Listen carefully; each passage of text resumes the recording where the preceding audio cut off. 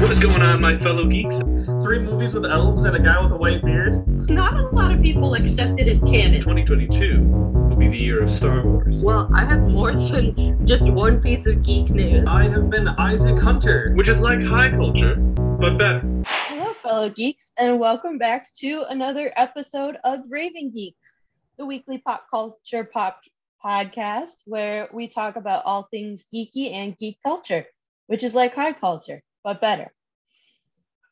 We are back in season 7 with our second episode of the season. If you're just joining us, welcome to Raving Geeks podcast. If you've been here for a while, welcome back. My name is Hope Gooderl, and I am joined with my co-host who will introduce himself in a second. And if you like this episode, you can check us out on any platform where you find podcasts like Apple Podcasts, Spotify, or you can check it out at cm-life.com. And on YouTube, just search CM Central Michigan Life Podcasts Raving Geeks. So we are here today to talk about, if you are on YouTube, I got my She-Hulk behind me.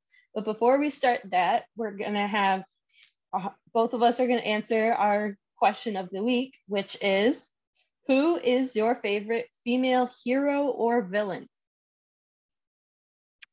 That's a hard one. By the way, I'm Carter Sally, and I'm joined here with Hope, and I'm super excited to talk about some geeky stuff with you. I don't really have a particular favorite because there are a lot of favorite female superheroes, but one that comes to mind is Scarlet Witch. I've always been a huge fan of her and how she uses magic, and I think she was severely underrated until the MCU introduced her into the story. And I always loved her because her magic has just got a really unique sort of proportion to it, and the colors and effects always in the comic books look super, super pretty. And that she's got one of the most unique relationships in the comic books, being married to an android named the Vision. And I always loved the relationship that always went with them, and that she's just a super intriguing character. Yeah, nice. I also love Wanda. Honestly, I think the show WandaVision made me love her even more, especially because Elizabeth Olsen did such a brilliant job going between both like having the accent, not having the accent, Wanda going through the different time periods of TV shows. Mm-hmm. But I would say that I'm actually going to say my favorite female villain is probably going to be Royal Pain from Sky High, if anybody remembers that somewhat old movie. But also, I really love Margot Robbie's Harley Quinn. Yeah, she's a great character. Yeah, as I think Margot Robbie just is able to add a little bit more depth to the character of Harley Quinn, especially like with the new movies coming out that DC has done. And then like also after like she broke up with Joker, or she called him Mr. J, and like coming back in the Suicide Squad, like I thought her character was just perfect. So yeah, really nice. All right, so now we always have some geek news to share with y'all. So Carter, would you like to go first? Yeah, I actually have a couple of pieces. Most of them are DC, actually. So my first piece of news is that the president of DC Films, Walter Hamada, has left Warner Brothers and Discovery to Michael Zaslav. So that's already pretty interesting. Walter Hamada was a very controversial figure for Warner Brothers Discovery, was what it's now being called.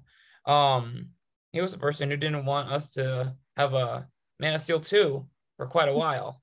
But now that he's left, DC Films said that they are continuing with Superman, and they're making a Man of Steel 2 sometime soon, which is a great step in the right direction. I'm very excited about that. Another piece of news that came out is that they are working on a Flash 2, which is incredibly striking to me, given recent events with Ezra Miller and how the Flash movie has been developing. I don't know why they're continuing with the Flash character. I would have stepped away from that character for at least a little bit of time. I mean, if they're keeping it under wraps that they have recast Ezra Miller to make another Flash movie, then I could understand that. But if they're sticking with Ezra Miller, especially with their whole legal issues and other joyous events, yes. Like, well, they can't actually, because Ezra Miller is facing 29 years in prison right now. So I think they're going to have to recast. Who would you want as Flash? I have seen some fan castings, both for Grant Gustin, just getting him to continue playing Flash. But I've seen Dylan O'Brien, and I think Dylan O'Brien would be a really interesting choice. I really want Dylan O'Brien. I think he'd be a very great choice for Barry Allen. Yeah.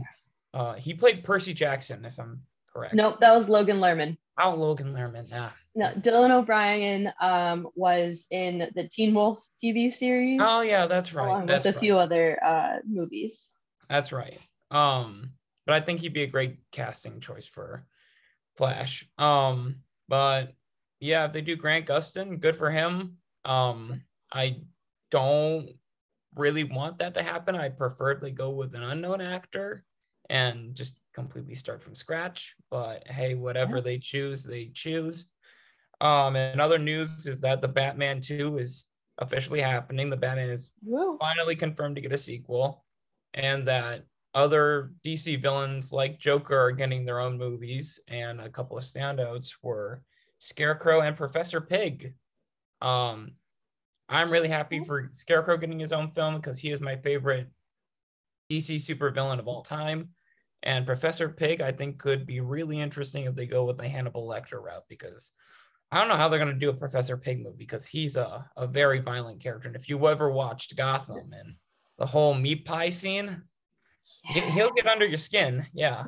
So I do want those films to happen. I do prefer if they went with the Arkham TV show route that they were going to do initially. I think that would be better fit. And I love anthology series. As per last week, we talked about Tales from the Crypt. I love the anthology format. I think it would fit better, but judging by Joker, and if they keep that good momentum going, I'll have no complaints. Just make a good movie. And I think that's it for my news, actually. Oh yeah, and Black Adam's coming out this Friday. So yes, it is. Everybody go see Black Adam. Please support this movie so we can have a good start to a new DC universe. We really need it. Really, also, hopefully, with the new CEO person in charge, like maybe they can turn some things around for. Well, I have my own opinions about him, but that's like a completely different story, which I will not waste our time with. But I have a few opinions on David Zaslav, which I will reserve for a different time. All right. So in other geek news, if I'm remembering correctly, The Boys is part of DC, but I could be very wrong, so don't quote me on that. But The Boys season 2 is going to be debuting 2 new soups.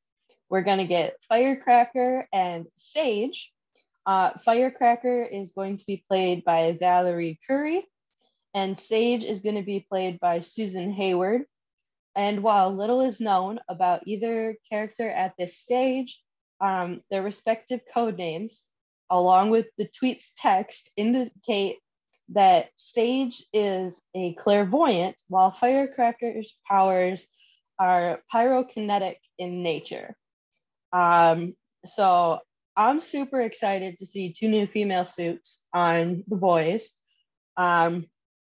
especially considering everything that has been happening within the seasons. And I won't try and spoil anything for those of you that are still catching up. And so also moving into Marvel real quick is Marvel Zombies TV show is only going to be 4 episodes long, And while most of the other Marvel shows have been about 6 episodes to 9 episodes, Marvel Zombies is only going to be 4 episodes, but it's also going to be rated R. I heard about that. Like, I love that it's going to be rated R. I think we do need more adult animation. I think that's a great thing for the adult community and the animation community. I don't know why they cut it down to 4 episodes, though, because I think part of it's probably special effects and how much money that would cost.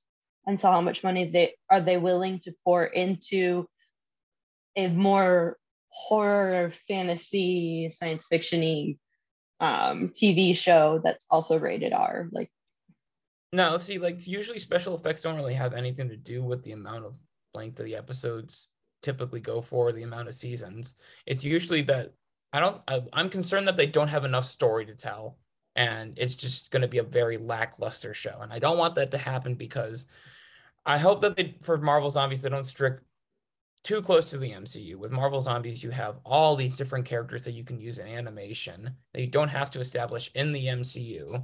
But I'm afraid that they're going to stick to the MCU. And since the MCU's Marvel Zombies, thanks to What If TV show, established that not very many of the heroes are alive, I feel like they've kind of put themselves in a corner by setting it in the MCU. That's my only concern with it.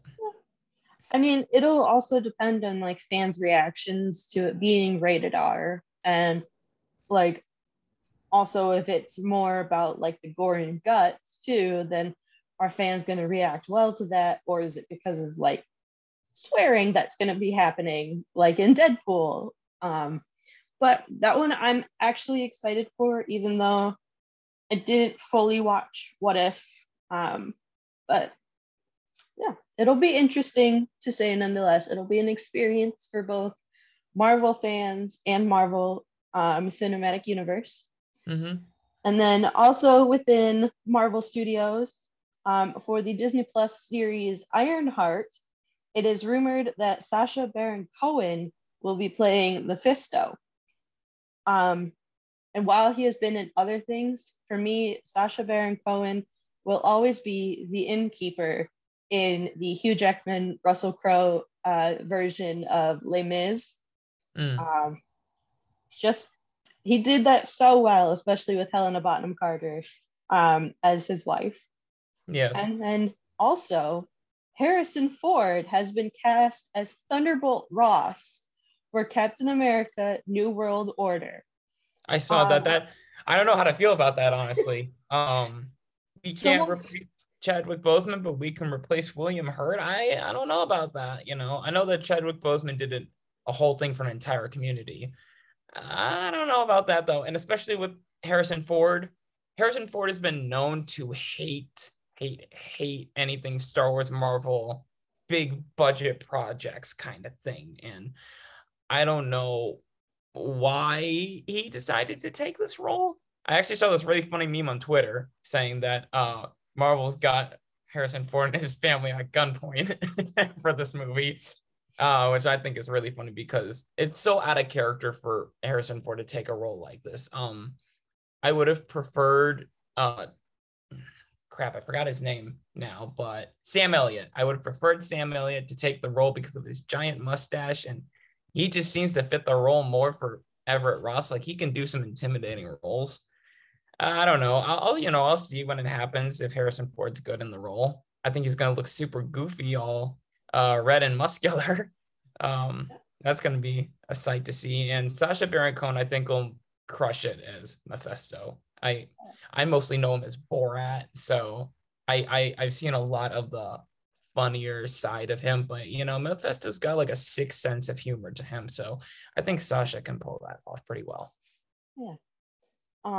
Going on your Star Wars thread, Mark Hamill actually posted about this on his Instagram as well, that a California bakery made a Han Solo frozen in carbonite out of bread.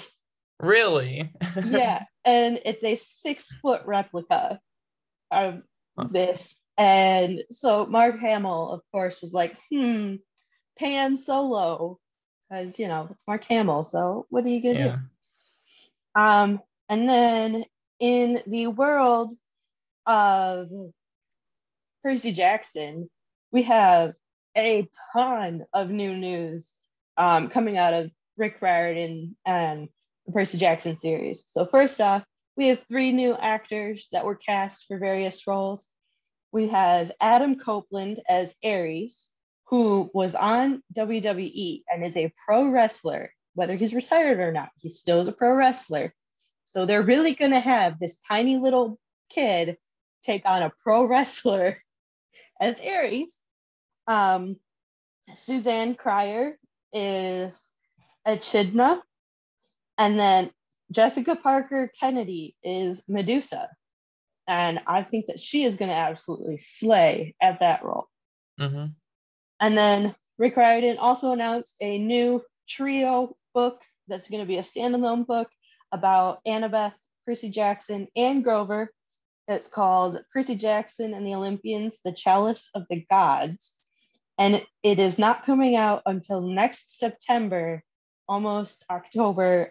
So September 26th, 2023 is when it's coming out. And it will be written as more of like a middle school level, even though the novel itself is unfolding during Percy's senior year of alternative high school in New York. But it's also after the Heroes of Olympus, but before the Trials of Apollo. And so this time around, Percy is not worried about saving the world. He has a much harder quest getting into college. New Rome University requires recommendation letters from 3 gods, which means, yep, you guessed it, Percy has to run quests to get the letters.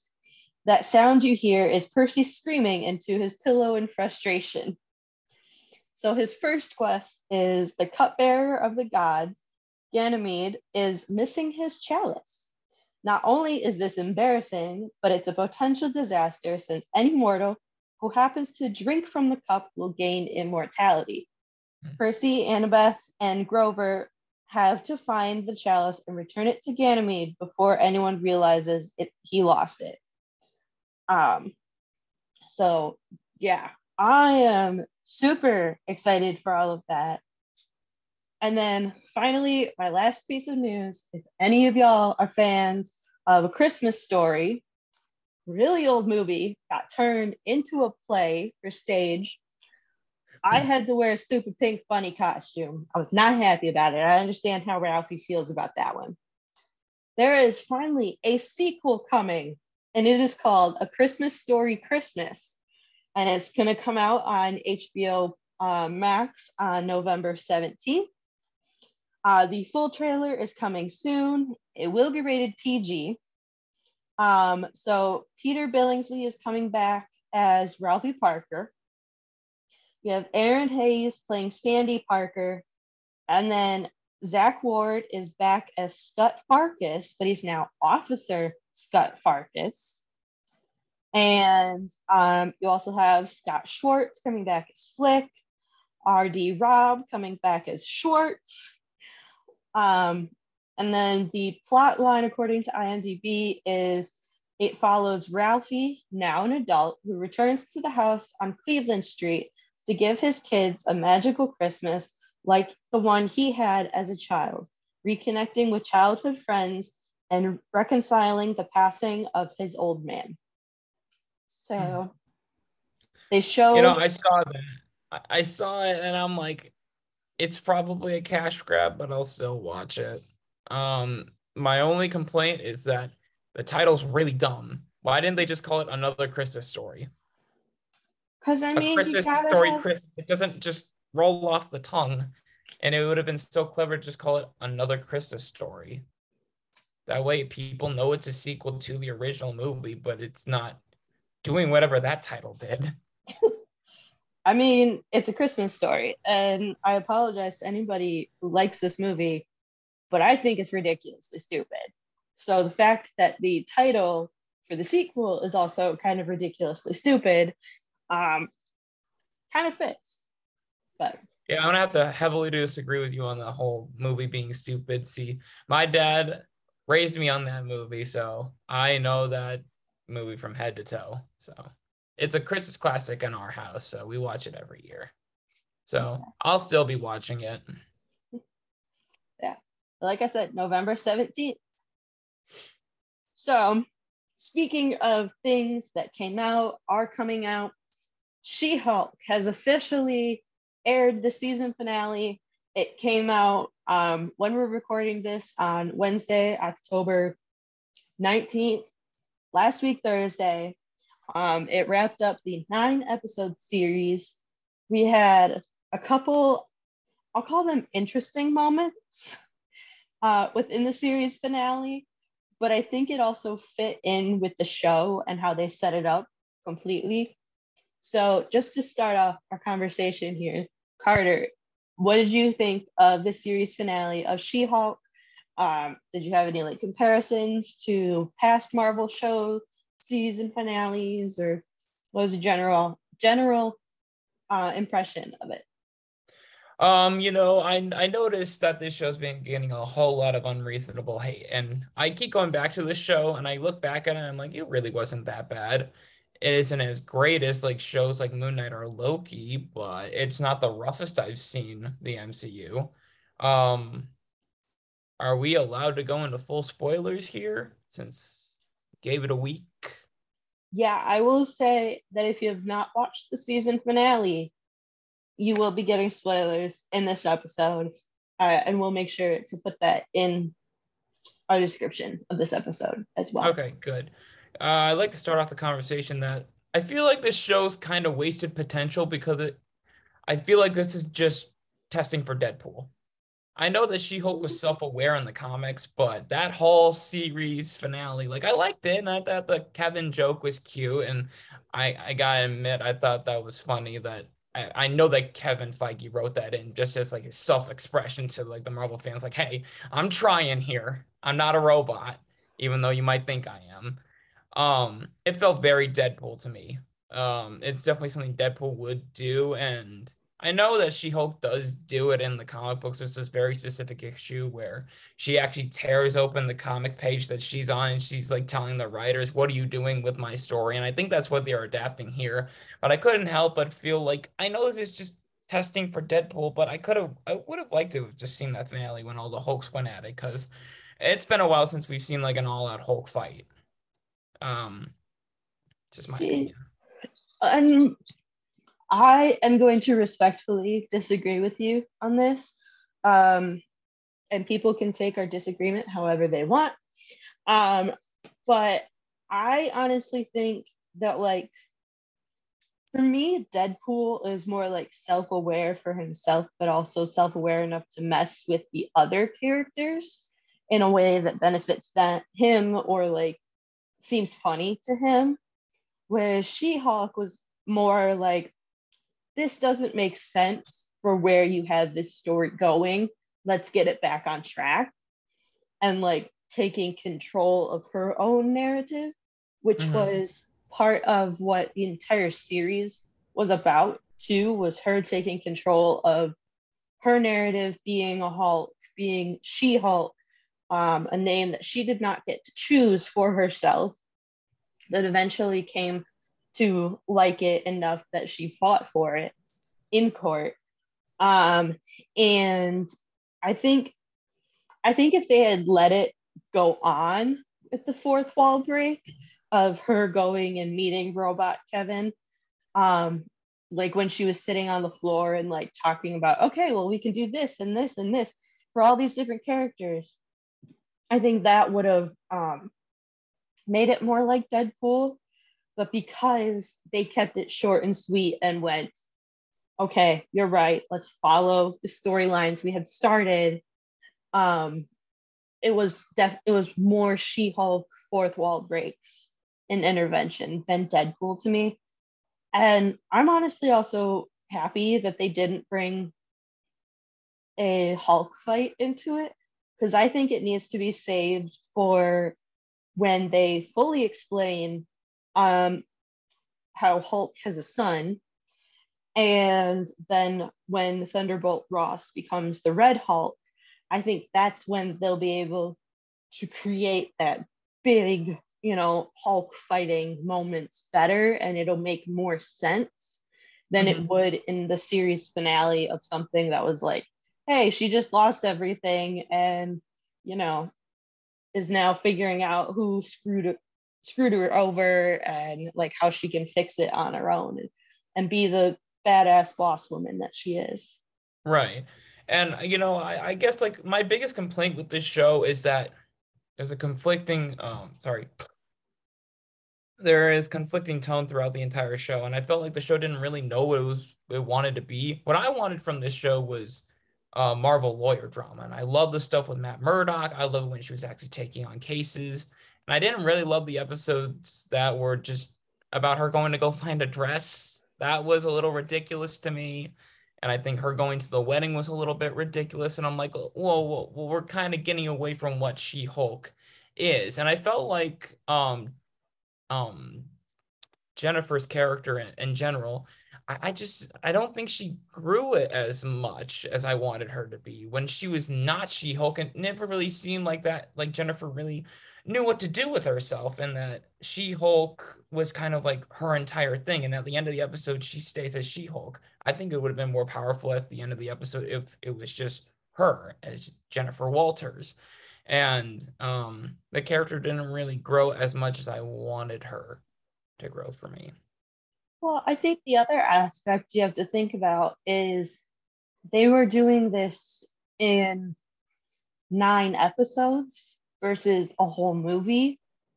And whenever you have a TV show versus a movie, like even the Percy Jackson series, which I know is going to be phenomenal, and I know how hard Rick Riordan is working with the studios to make sure that it's accurate, you're not going to have the same budget allotted to a TV show that you would a movie, because a movie you're going to get ticket sales and advertising sales and merchandise sales and whatever contract you make with like different movie theaters companies.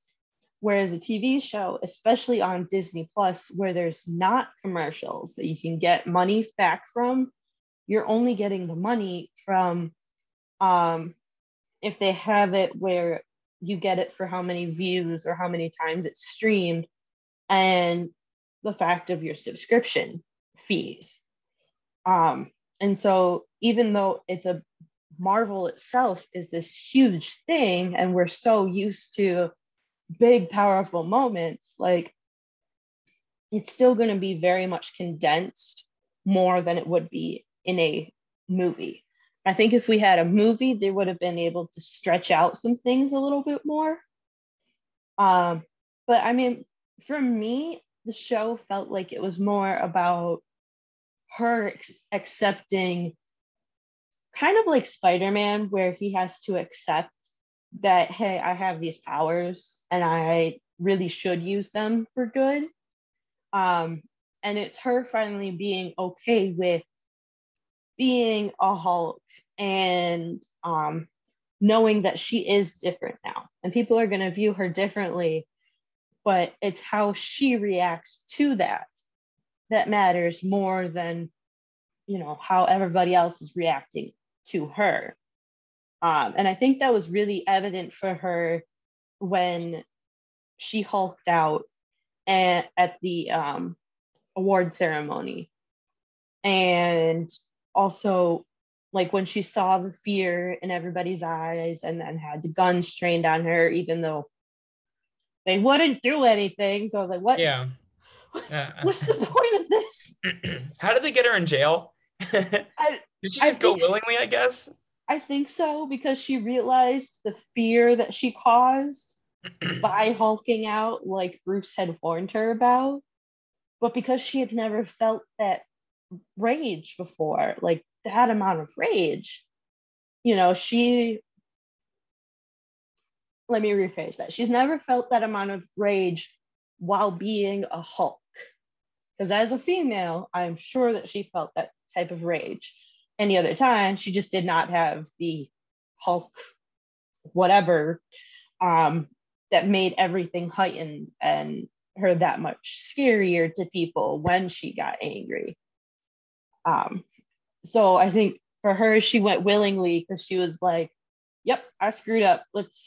I messed a bunch of things up. And also her being a lawyer, like, I like that throughout the show, they kept her very consistent on that she followed the law. She trusted the legal system. She trusted her coworkers to help her through.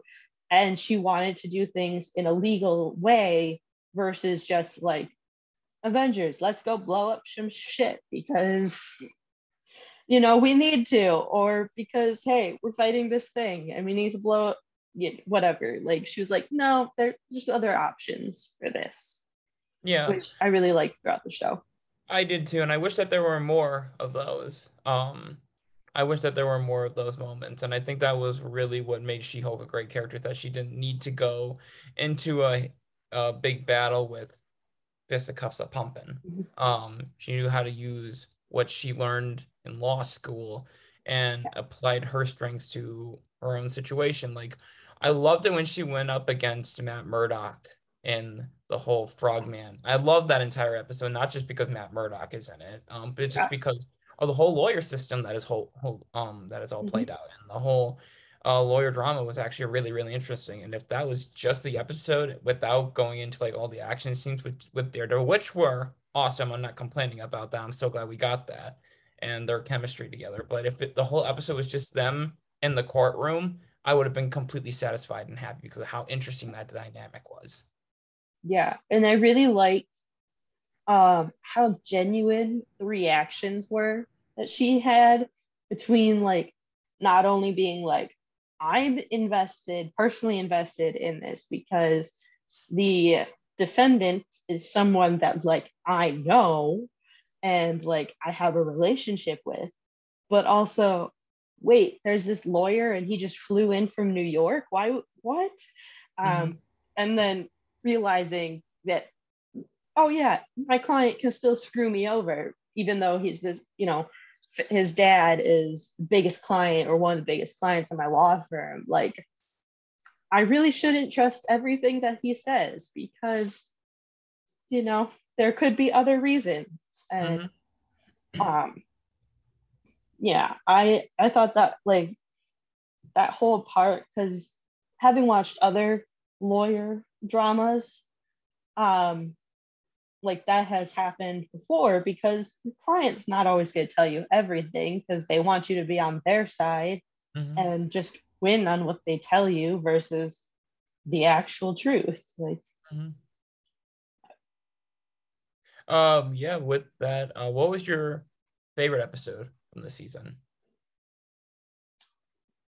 I honestly loved the episode that she had to spend at Emil Blonsky's retreat area without her phone, and then she had to reconnect with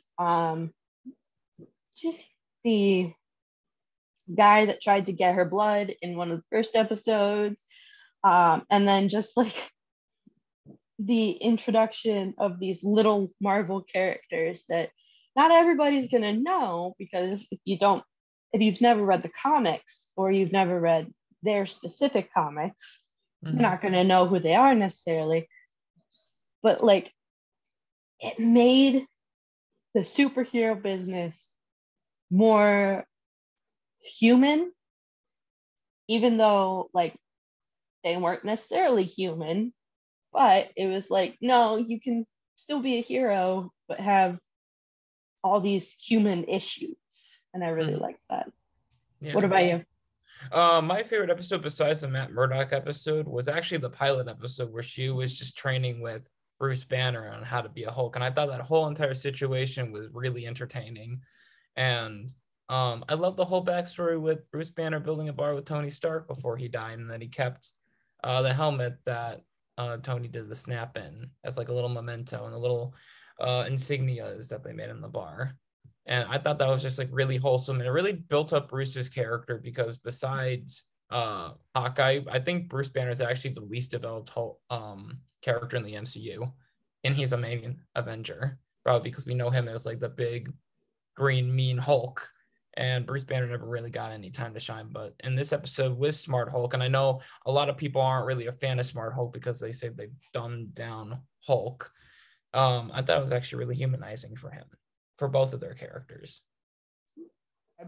So I also really liked that episode. I'm gonna be honest. I thought that the Tony Stark Iron Man helmet was from when Tony was in space and did like the whole recording for everybody, like the diary entries and stuff. And I did not make the connection that it was when he did the whole snap thing and got Yeah, the because Pepper Potts and Morgan have that recording based off of Endgame. You know, I wouldn't think Okay. that Pepper and Morgan would give that to Bruce, even though that Bruce was like Tony's best friend. I don't think that family memento, they would be so keen on giving that away. I mean, the other thing is Tony Stark. And while he didn't have as many suits as he did in Iron Man 3, I think. Yeah, 3? Yeah, it's 3. But I still think because it's Tony Stark, he would have been tinkering around with something, especially after being in space. So it would not surprise me if Tony Stark had recorded a few different messages to different people on various helmets. But it does make more sense that it was the one with the snap, because Smart Hulk was also the one that snapped and got everybody back to begin with. So Right. He would have that connection to Tony of like, you know, we both did the snap, like, but I regret, or like, I have these mixed emotions because I'm still alive because of snapping while being the Hulk. Meanwhile, you're dead and you have this family that you left behind. So I definitely would like to see, but I don't think we're going to get it at any point ever. Like if Bruce had, like when you were talking about like developing Bruce Banner and Hulk just a little bit more, I think it would be really interesting to see like him having to process through all of that and being reminded that he is still alive, even though people he cared most about are dead, like Tony and Natasha, especially with Hulk having a son and him having told Natasha that he can't have kids. Like, you know, and all of a sudden he's like, oh shit, I got a kid. So like, I think it would be really interesting to deep dive, not fully deep dive, but like do some sort of dive into like all of the mixed emotions that Bruce is feeling with all of that. Yeah. What was your least favorite episode of the season? I really don't know if I have a least favorite or not. I will say that like I found it ironic, but also like really annoying that like the very first episode was Bruce not only Hulk-splaining, but then mansplaining, and then Jen having to be like, hello, I'm obviously different than you because I'm still Jen, as well as then going, I'm not going to have the same emotions as you because as a female, I have to deal with this stuff on a regular basis. So I already know how to control my emotions better than you, a male who's never had to deal with these kinds of things. Not to say that males don't endure, you know, various things. If I could have a take on that whole situation, to Hulk's credit, he's never really had to like dissect another Hulk. And actually in the comic books, She-Hulk does develop another personality, just like Bruce Banner. So I thought that was really interesting that they didn't really go into that, because She-Hulk does have a savage side to her, and it's called Savage She-Hulk. And she's really badass. I think based on the season finale, I'm like having to go back and make sure I'm talking about the right episodes because they all start blending together. When she rages out, when she hulks out, that's probably when the alternate personality for her Hulk comes out. Mm-hmm. But I don't think that's gonna come out until they have the Hulk movies, or whichever like big combination of Hulk movies they decide to do, or season 2 of Hulk, She-Hulk, because Savage She-Hulk is like this gray undertone and like these green stripes, and then in the comics she has like an ongoing battle in her mind where it's Jennifer Walters against her Hulk personality, and it's in a courtroom. So she's doing a trial on herself, and I thought that's such a cool concept. That would be so cool to see in live action, and plus then we would have a Savage She-Hulk fight versus the Avengers or against Hulk or Abomination. I'm like, that would have been such a cool concept to see. I think part of going back to fleshing out Bruce Banner and Hulk is the Hulk movies came out before the MCU truly became the MCU. Mm-hmm. Like the Incredible Hulk was with, I can't remember his name, but a different Edward actor. Norton. Yeah, Edward Norton, who played Bruce Banner and Hulk. And then, I mean, you had RDJ come in at the end scene credit, and like, you know, say, oh, so I hear you have a problem, or whatever the line was. Mm-hmm. But I don't think that they fully fleshed that out because they did have to switch actors. Yeah, and so then Incredible Hulk bombed really, really bad. Yeah, and then you also have how is this Hulk going to be is this Hulk going to be different from the Incredible Hulk? And so I think now that they have established Mark Ruffalo's Bruce Banner and Hulk, that they are going to be able to flesh him out just a little bit more. Mm-hmm. Plus, seeing people actually liking Hulk and Bruce Banner. You know, he's not just the angry green guy who smashes things like and only knows a few phrases. It's, as we got in Infinity War, that like he was like, no, I'm not doing any more fighting. I just want to break. And Bruce having to come to terms with Hulk is his own entity, even though they share a body. Right.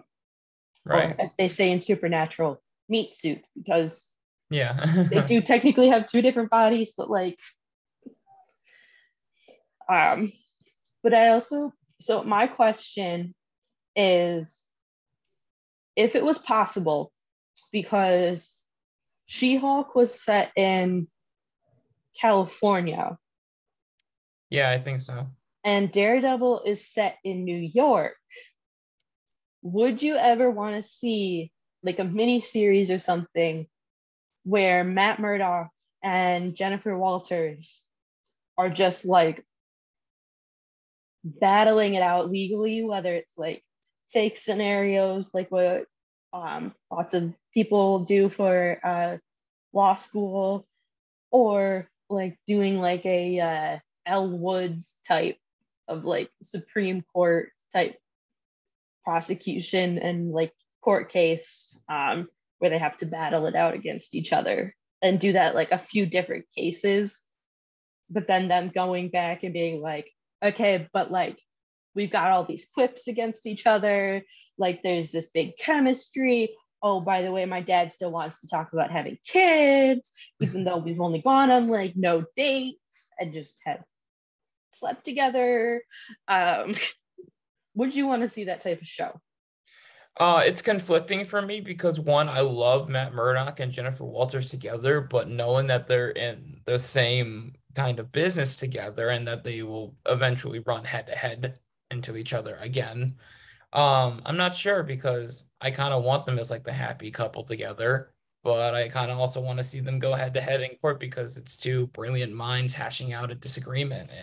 And that whole episode is my favorite episode because of how interesting that concept is. So it's a 50-50 bag for me. It would just depend on who's writing the series, who's directing it, and if there's an end goal. Because I don't want to just see the series with them going at it back and forth. And the big revelation of the series is that they break up. Oh, wow. How obvious, because they live in completely two different parts of the country. Real interesting. I think if we saw that series, we'd already know what the end game of it would be. That's my only fear with it. But I feel like I think that Jennifer Walters likes Matt Murdock more because he challenges her not only like her ability as a lawyer, but like her brain is challenged too. Mm-hmm. You know, it's that whole intelligence against intelligence, but it's not just like the book intelligence, it's the like street smart savvy intelligence as well, to be able to be like, hang on, let's, rewind. And like their quips about when they went into the building, and she's like, I'm not waiting 30 minutes up here on this roof for you to decide to finally take down all these bad guys in stealth mode. And he's like, yeah, I thought that was really funny. well, and then he goes, you need to recheck your math there, because that's not how that ends up. But that was just like a constant between the two of them. So I honestly think that it wouldn't be that they break up. That they would be the couple that would be able to do the long distance, because it's not like they are Thor and Jane. I haven't seen Thor Love and Thunder yet, so don't come at me for that. Okay. But like where they're on two different worlds that literally need a portal to get to each other, because it's also time-space continuum. And Earth doesn't have the technology of Star Trek yet, where like they can just zoom anywhere they want. But so I think that they would be able to make it work. I think it would just be like, it would be the fun relationship for a while, especially because they are both superheroes. So then they both understand that they have other responsibilities, and they wouldn't be able to truly come together until some big catalyst event that happens that requires them to be in the same place for a longer period of time. Right. So I think that would be more, if they did a type of show between Matt Murdock and Jennifer Walters, it would be more like, them meeting up every few months because he's taking a pro bono case, or her client at the law firm is this like multimillionaire, but they can't leave New York, so she's got to fly out to New York to Hell's Kitchen, and that type of thing. Yeah. More than like, yes, we're in a serious relationship together.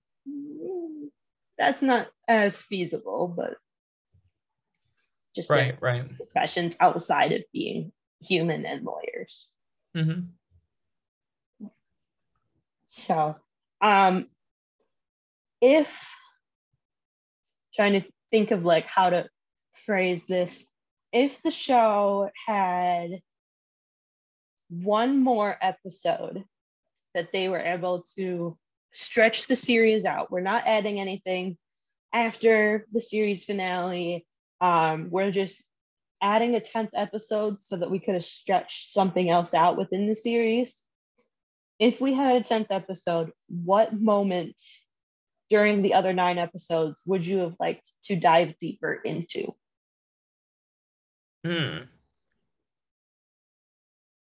I think I'd liked a little bit more of a dive on what was the evil billionaire's name? Was it Todd, right? Oh, yeah. I would like to know just why. Why did you steal She-Hulk's blood and do that whole thing, the whole big mystery for the series? I would have just liked why did you do that? Because when he revealed that, I'm like, okay, that's like the plot of every other Hulk comic book. Why did you do that? And he's like, just because I could. And I was like, okay, yeah, sure, I get it. Male privilege and stuff like that. I get it. Would have just like I would have hoped it was like to raise an army of super Hulks or something a little bit more comic booky than just male privilege. A little bit more of an explanation on that one. How about you? And I suddenly can't remember her name, but the superhero villain anti-hero. Oh, Titania. Titania, thank you. I would have liked to expand that relationship more because I feel like there were a lot of parts missing or like pieces missing that made. How did she get her powers? What happened? Not so much that as much as like, okay, so Jen Walters defeated you in a courtroom when you were trying to attack people. That's gonna make you hate her, you're making her your nemesis now. Like, yeah. I feel like there was something else in there that we didn't get. And so I think that would be interesting because then, Titania also takes the She-Hulk name. She goes to the wedding and then, it's just like, oh, well, I don't want to fight you as Jennifer Walters because this is just pathetic. Like, I'm like, okay, so you were originally like a social media star. Now you have powers. Like, there was just something that wasn't fully connecting. It was very jumbled. Like in the comics that She-Hulk and Titania, they were best friends until She-Hulk got her powers, and then Titania stole She-Hulk's blood, got powers of her own, and that's how they became rivals because they were friends, always wanting to one-up each other. And I'm like, that would have been great for this show. And I was like, why was that not adapted at all? Titania was a character I just did not remember until you mentioned her. And like, what's the actress's name? Like Jamil Jamal, something like that. Great actress. I loved her in The Good Place. She was so wasted in this show. I mean, her character was so forgettable. Well, and like, I don't know that forgettable as much as just like, you could just kind of put a veil over her because she wasn't fully necessary for the show. Like, okay, the first time that she showed up was kind of necessary because then that made Jen Walters actually become She-Hulk for the first time and be like, oh yeah, I gotta use my powers for good and to stop this bad thing from happening. But other than that, it was just kind of like she was a nuisance more than anything else. And so I think if they had expanded the relationship between them to state whether they had a prior relationship, like knew each other in high school or whatever, or said, oh, so, all of a sudden Titania's followers are jumping over to this She-Hulk thing, even though She-Hulk doesn't have a social media account, Jen Walters might, but all these fan accounts suddenly popping up for She-Hulk, which takes I don't know, there was just something that I was like, you skipped this. I don't know what this is, but you skipped it. And that was important. And like, I think the other thing that I didn't like was the fact that what's his name that you said? Todd. Yeah, Todd. That he was in charge, or that he was the brains behind Intelligentsia, because like he was the creepy guy that was obsessed with She-Hulk for the date, but also so were most of the other guys, not necessarily to the scientific level that Todd was, but it was like he didn't have the brains to form Intelligentsia and to try and get her blood. So to me, I'm like, we're missing something else right there. Yeah. And you're just using him as a scapegoat because you need to tie it up already because you brought him back and you're like, oh shit, what do we do with him now? So like, I feel like they kind of dropped the ball on some things, but I also feel like they did a lot of other things really well for the show. And I mean, for TV shows, you're always going to drop the ball on things. You're always, and I mean, Marvel movies themselves has dropped the ball on things before too. So it's just part of like the industry of writing and creating in TV and film. That unfortunately they go, you have a time limit, and this is how much time you have. So even though you have this much to say, you have to put it in this much time. Right. Which is why, of course, you know, everybody hates when books get adapted to movies, because you got this long ass book and it's being put in 2 hours. Mm-hmm. Right. Is there anything else that you would like to add about our lovely show? Where No. you think that she's going to pop up next, or where you hope she's going to pop up next? She's already been confirmed to pop up in Captain America 4. So That's true. That's cool. Excited for her to. I thought Tatiana Maslany was great as She-Hulk. The entire cast was great, and there was no really bad acting. If they make a season 2, I'll be watching. Okay. Would you want season 2 to be longer? No, 9 episodes is the perfect amount, I think. Maybe longer episodes. Instead of 30 minutes, go to like 45. That's fair. Other thing, and this was in the other Marvel series too, the use of the end credit scenes, or lack thereof, because Marvel has become known for their end credit scenes where you sit there in the movie theater and see people leaving at the first part of the end credits, and you're like, what are you doing? Mm-hmm. We still got stuff to see. What? And then even the people who leave after the first clip, they're like, yeah, we got one more. There's 2. Where are you going? But Marvel has been making it like some episodes have them, not all of them. Maybe one has 2 end credit things. Oh yeah, they blatantly lied in an interview, by the way. They said She-Hulk was going to every episode was going to have an end credit scene, which first half did, second half didn't, and that was a blatant lie, and I was kind of pissed about that. I feel like it would have been better if they had done like what they did with Falcon and Winter Soldier, where the end credits were in the second half of the season versus the first. Because you're like, oh yeah, by the way, this is setting up the next episode, versus like, here's the information that we couldn't put in. Like, what? Right. But, so do you think Marvel is feeling the pressure of having to always have at least one end credit scene? Or do you think that for their TV shows, they're like, do we need it? You know, it's a funny thing what's going on with Marvel right now. I bet Kevin Feige, I feel sorry for the entire team at Marvel right now, because Marvel's being judged extremely harshly about the content that they are being put out at this moment. And I just think it's because people aren't patient and they don't know when to wait. I can still find the good in anything Marvel puts out because I love their source material so much. I mean, it literally shaped my life, quite literally. That and Star Wars quite literally shaped what I am today.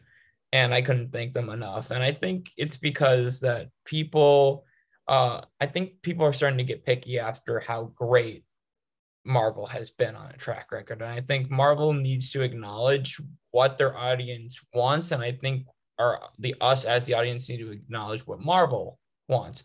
There has to be a good balance. And I think with She-Hulk, it's starting to show, because those Matt Murdock episodes were really, really good. And that was a good sense of balance right there. They were telling a story that they wanted to tell, and Marvel fans were still getting fan service that they wanted to see.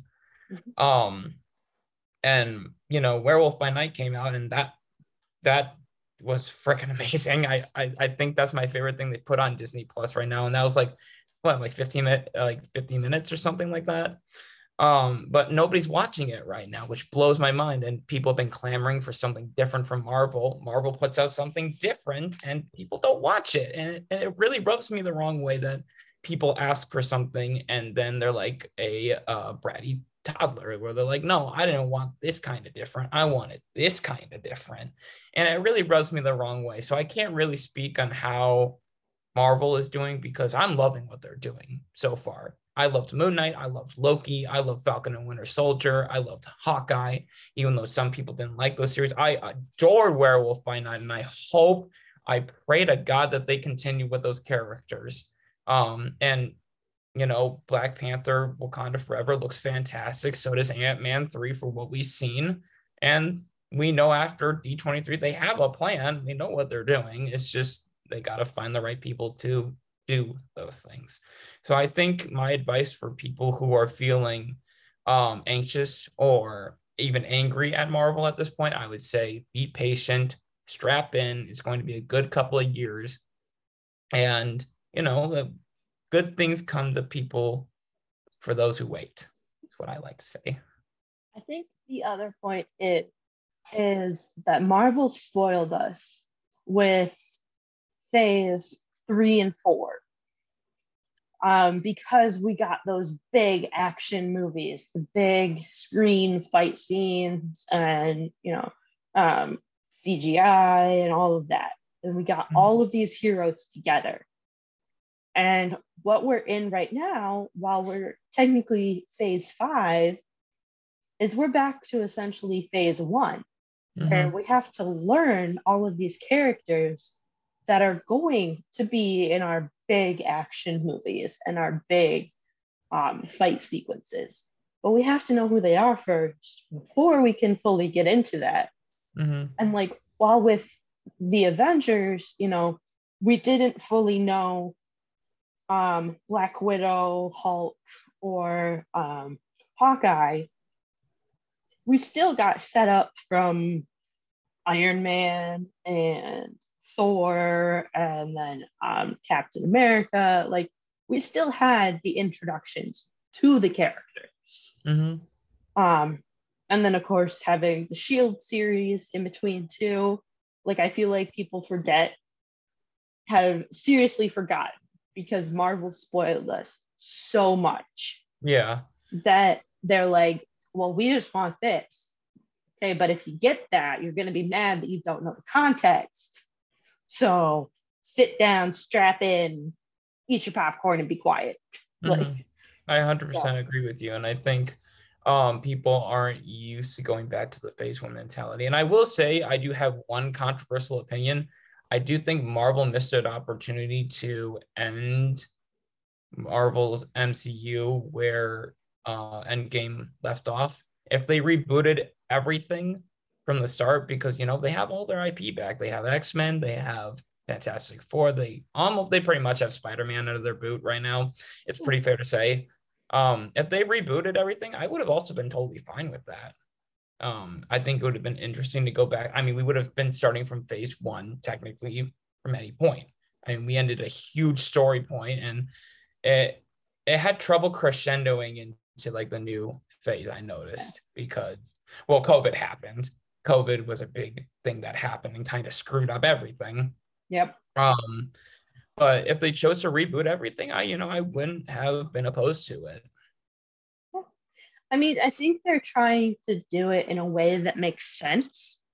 Because I think now that they have done Multiverse of Madness, where they had John Krasinski as Mr. Fantastic, and you had Sir Patrick Stewart back as Professor X, that they are now able to say, well, we brought them in, we said that they exist, but here's how we're going to do it. And as I told my dad, every time I say, this is how they're going to bring in the X-Men, they don't bring in the X-Men. But I think with Miss Marvel, I think this is how they're going to bring in the X-Men, especially with saying that Kamala is essentially a mutant. That, yeah, she has this family history, but there is something also different about her from the rest of her family.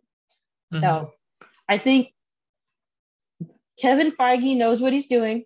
I trust him more than I trust Warner Brothers, especially with a lot of things that have happened in the past few years.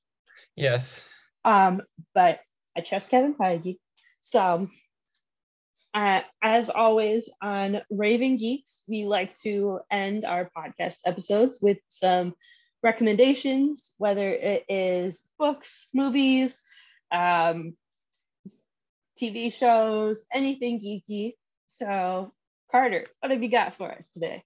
I am begging all of our listeners and viewers to please go see Black Adam.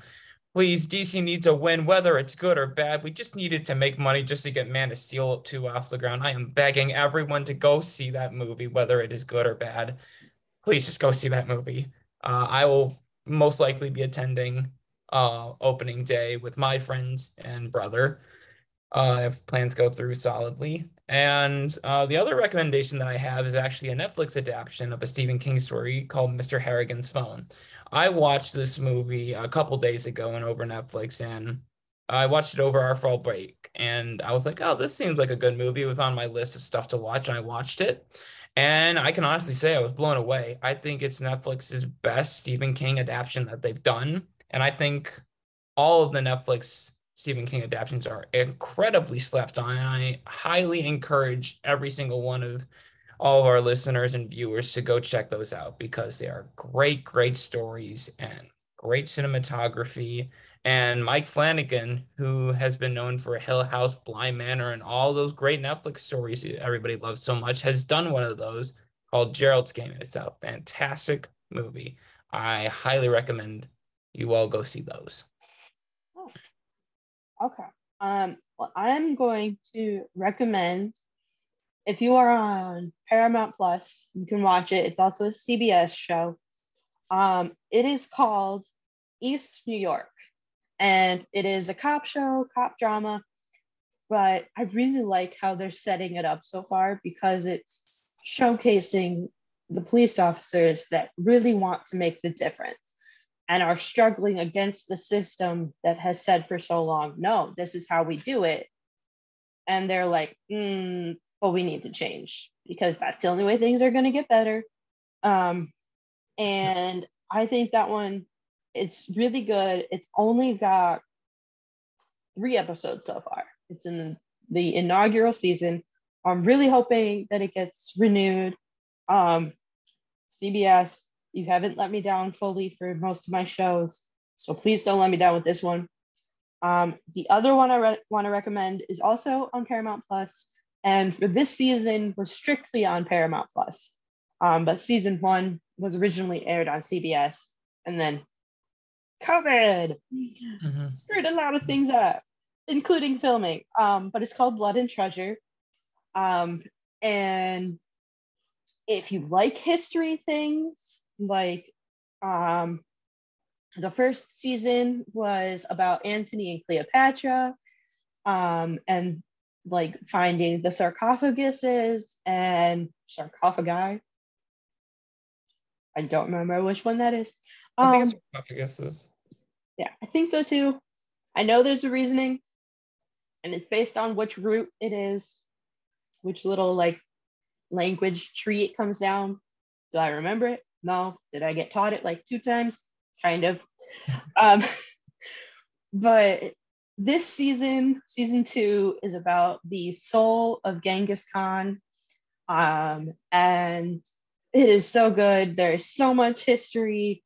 And yeah, it's really good. I'm really hoping that they have a season 3.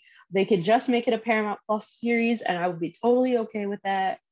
But of course, it also depends on like Matt Barr, because he's also part of Walker Independence now. So it's still that, which is a spinoff of the Walker series with Jared Padalecki. But yeah, those are my 2 recommendations. If you guys have any questions for us, like you have a question of the week you want us to answer, or you have any topic ideas for an episode, feel free to reach out on Twitter or Facebook at Raving Geeks. And if you have a TikTok and like fun TikToks, you can find us at Raving Geeks TikTok. And as always, we have been your hosts, Hope Gooderl and Carter Sally. All right. We hope that you all stay geeky and have a great weeky. See ya. See you guys later.